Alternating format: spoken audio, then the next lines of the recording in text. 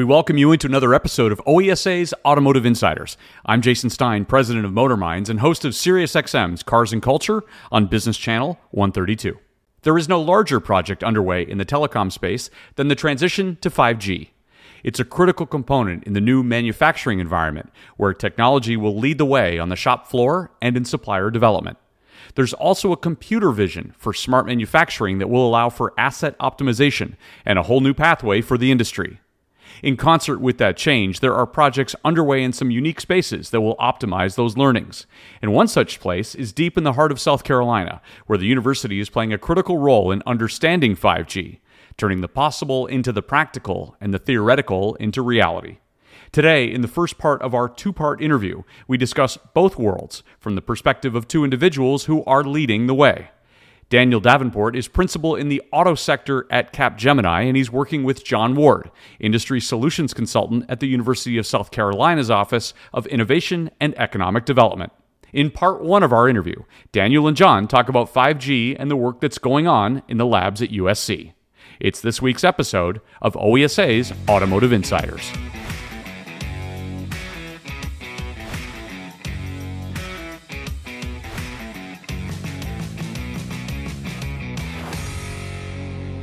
Well, what a pleasure to have both gentlemen on the show today. Daniel Davenport, it is good to have you on Automotive Insiders. How are you?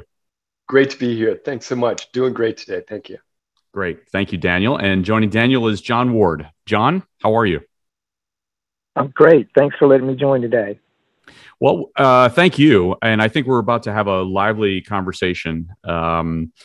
5G and the computer vision for smart manufacturing and asset optimization. Daniel, I want to start with you. Why is 5G important in a manufacturing environment? Yeah, that's a great question. I think as we continue to see more and more devices and newer equipment come into the manufacturing environment, 5G is just going to make a lot of good sense for flexibility and placement, for having augmented workers get the information they need, and for the low latency and high bandwidth applications that we're going to be talking about today, especially around computer vision. How much, let me just stay with you for a second. How much has changed over the course of the next year? And what do you anticipate changing going forward? Yeah, well, I think what we've seen in the past, and in past meaning the last couple of years, is some proof of concepts and some small scale investigation of 5G in the manufacturing environment.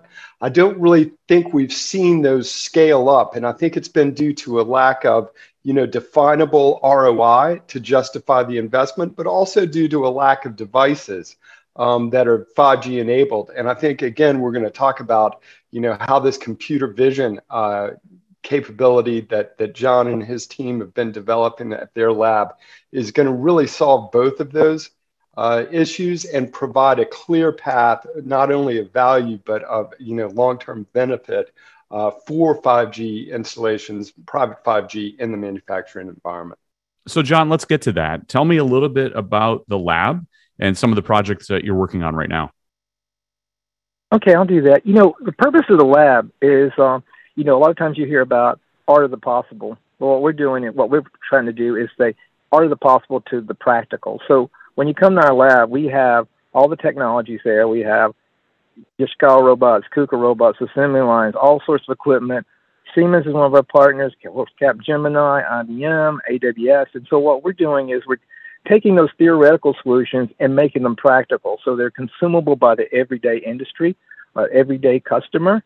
And so you talk a lot about 5G, and what we're doing is we're actually building out real live use cases, connected robots, the drones, the healthcare, that people can come in, see it, touch it, but more importantly, learn how to do it themselves so they can take it back and implement. So again, taking the art of the possible and making it practical is what we're really focusing on in that lab.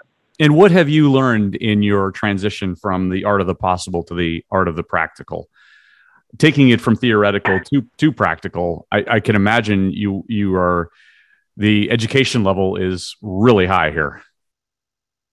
Yeah, I mean, there's a lot of moving parts. I mean, when you start looking at 5G and how you implement a network and the speed, performance, tying it together with like all the traditional equipment we've seen, like PLCs, controllers, robots, And there's a lot of work there to make it happen. And it's a lot of effort, and it's also a lot of risk, because if you think about a regular industry or a business out there, how do they do that? I mean, who's going to sign up to go, hey, first of a kind, let me put 5G in my manufacturing? That's a really big leap, and it's a risk for a person to invest in that.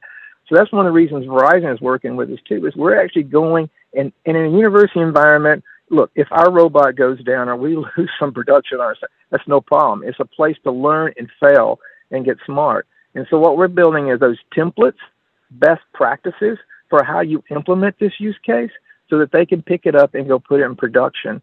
And that really, that's why Verizon's there too, because like I said, there's not only effort, cost, time, learning, but risk when a company tries to do this in their environment. We're trying to make that easy for them. So that's really when we talk about art of the possible to practical is really what we're focused on. Building those templates, building reusing models that customers and people can come and pick up and go implement the next day in their facilities. All right, so let's talk about implementation. Daniel, you alluded to it earlier, how you apply computer vision within the context of 5G in a manufacturing environment. Tell me a little bit about that. Yeah, sure. So computer vision is exactly what it sounds like. It's using computers to look and inspect at really anything, but in this case, we're talking most often about quality control in manufacturing. So think about if a part or a piece is hooked up right in the assembly line. Now, being able to see that and automate the quality process is a huge improvement over just standard human inspection, right? They can go fast, they don't get tired, they don't get distracted. So that kind of quality control for manufacturing is really important to get to, understanding and catching defects early. When we talk about 5G element, what we're really talking about, like John is saying, is de-risking some of these early use cases while it's still a new capability and a new technology. So for instance, John's got a bunch of iPhone Pros, right? That's the capture device. Well, you wouldn't normally think about that being in an industrial, hardened factory use case, but here we are. And it turns out that the iPhones work great as 5G capture devices because they've already got, the 5G chip. They've got a high resolution camera using, like John was referencing, using Verizon's managed service. You can deploy a bunch of these devices and not have to worry about, a consumer type capability of people, downloading different apps, but they're just single purpose for this. And it gets to a real clean system for capture and then monitoring and analysis to see those defects early in the process. So, Daniel, what can suppliers learn as they're considering making sure that quality control is at its highest level while de-risking? What are suppliers who are listening to this program, what should they be most concerned about? Well, that's a fantastic question. I'd love to get John's opinion on that too. But I think that, again, it's the ability to run, near real time, near continuously, to catch defects as they happen and to be able to fix and prevent those defects from going on down the line. John, let's get your view. And I'll jump in.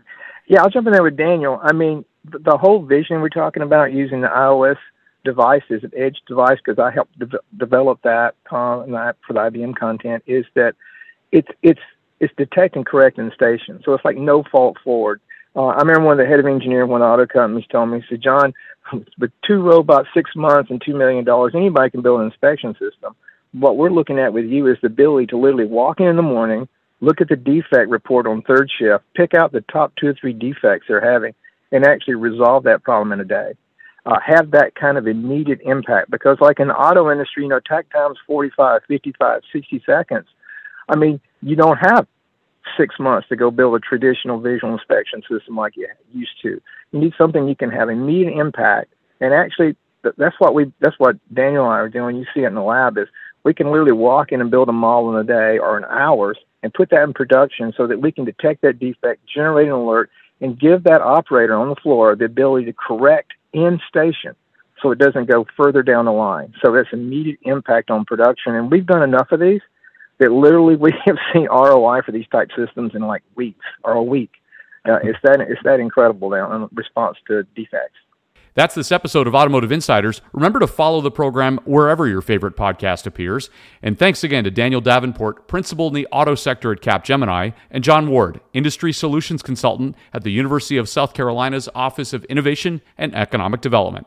And thanks for listening to OESA's Automotive Insiders. I'm Jason Stein. We'll talk to you again next time.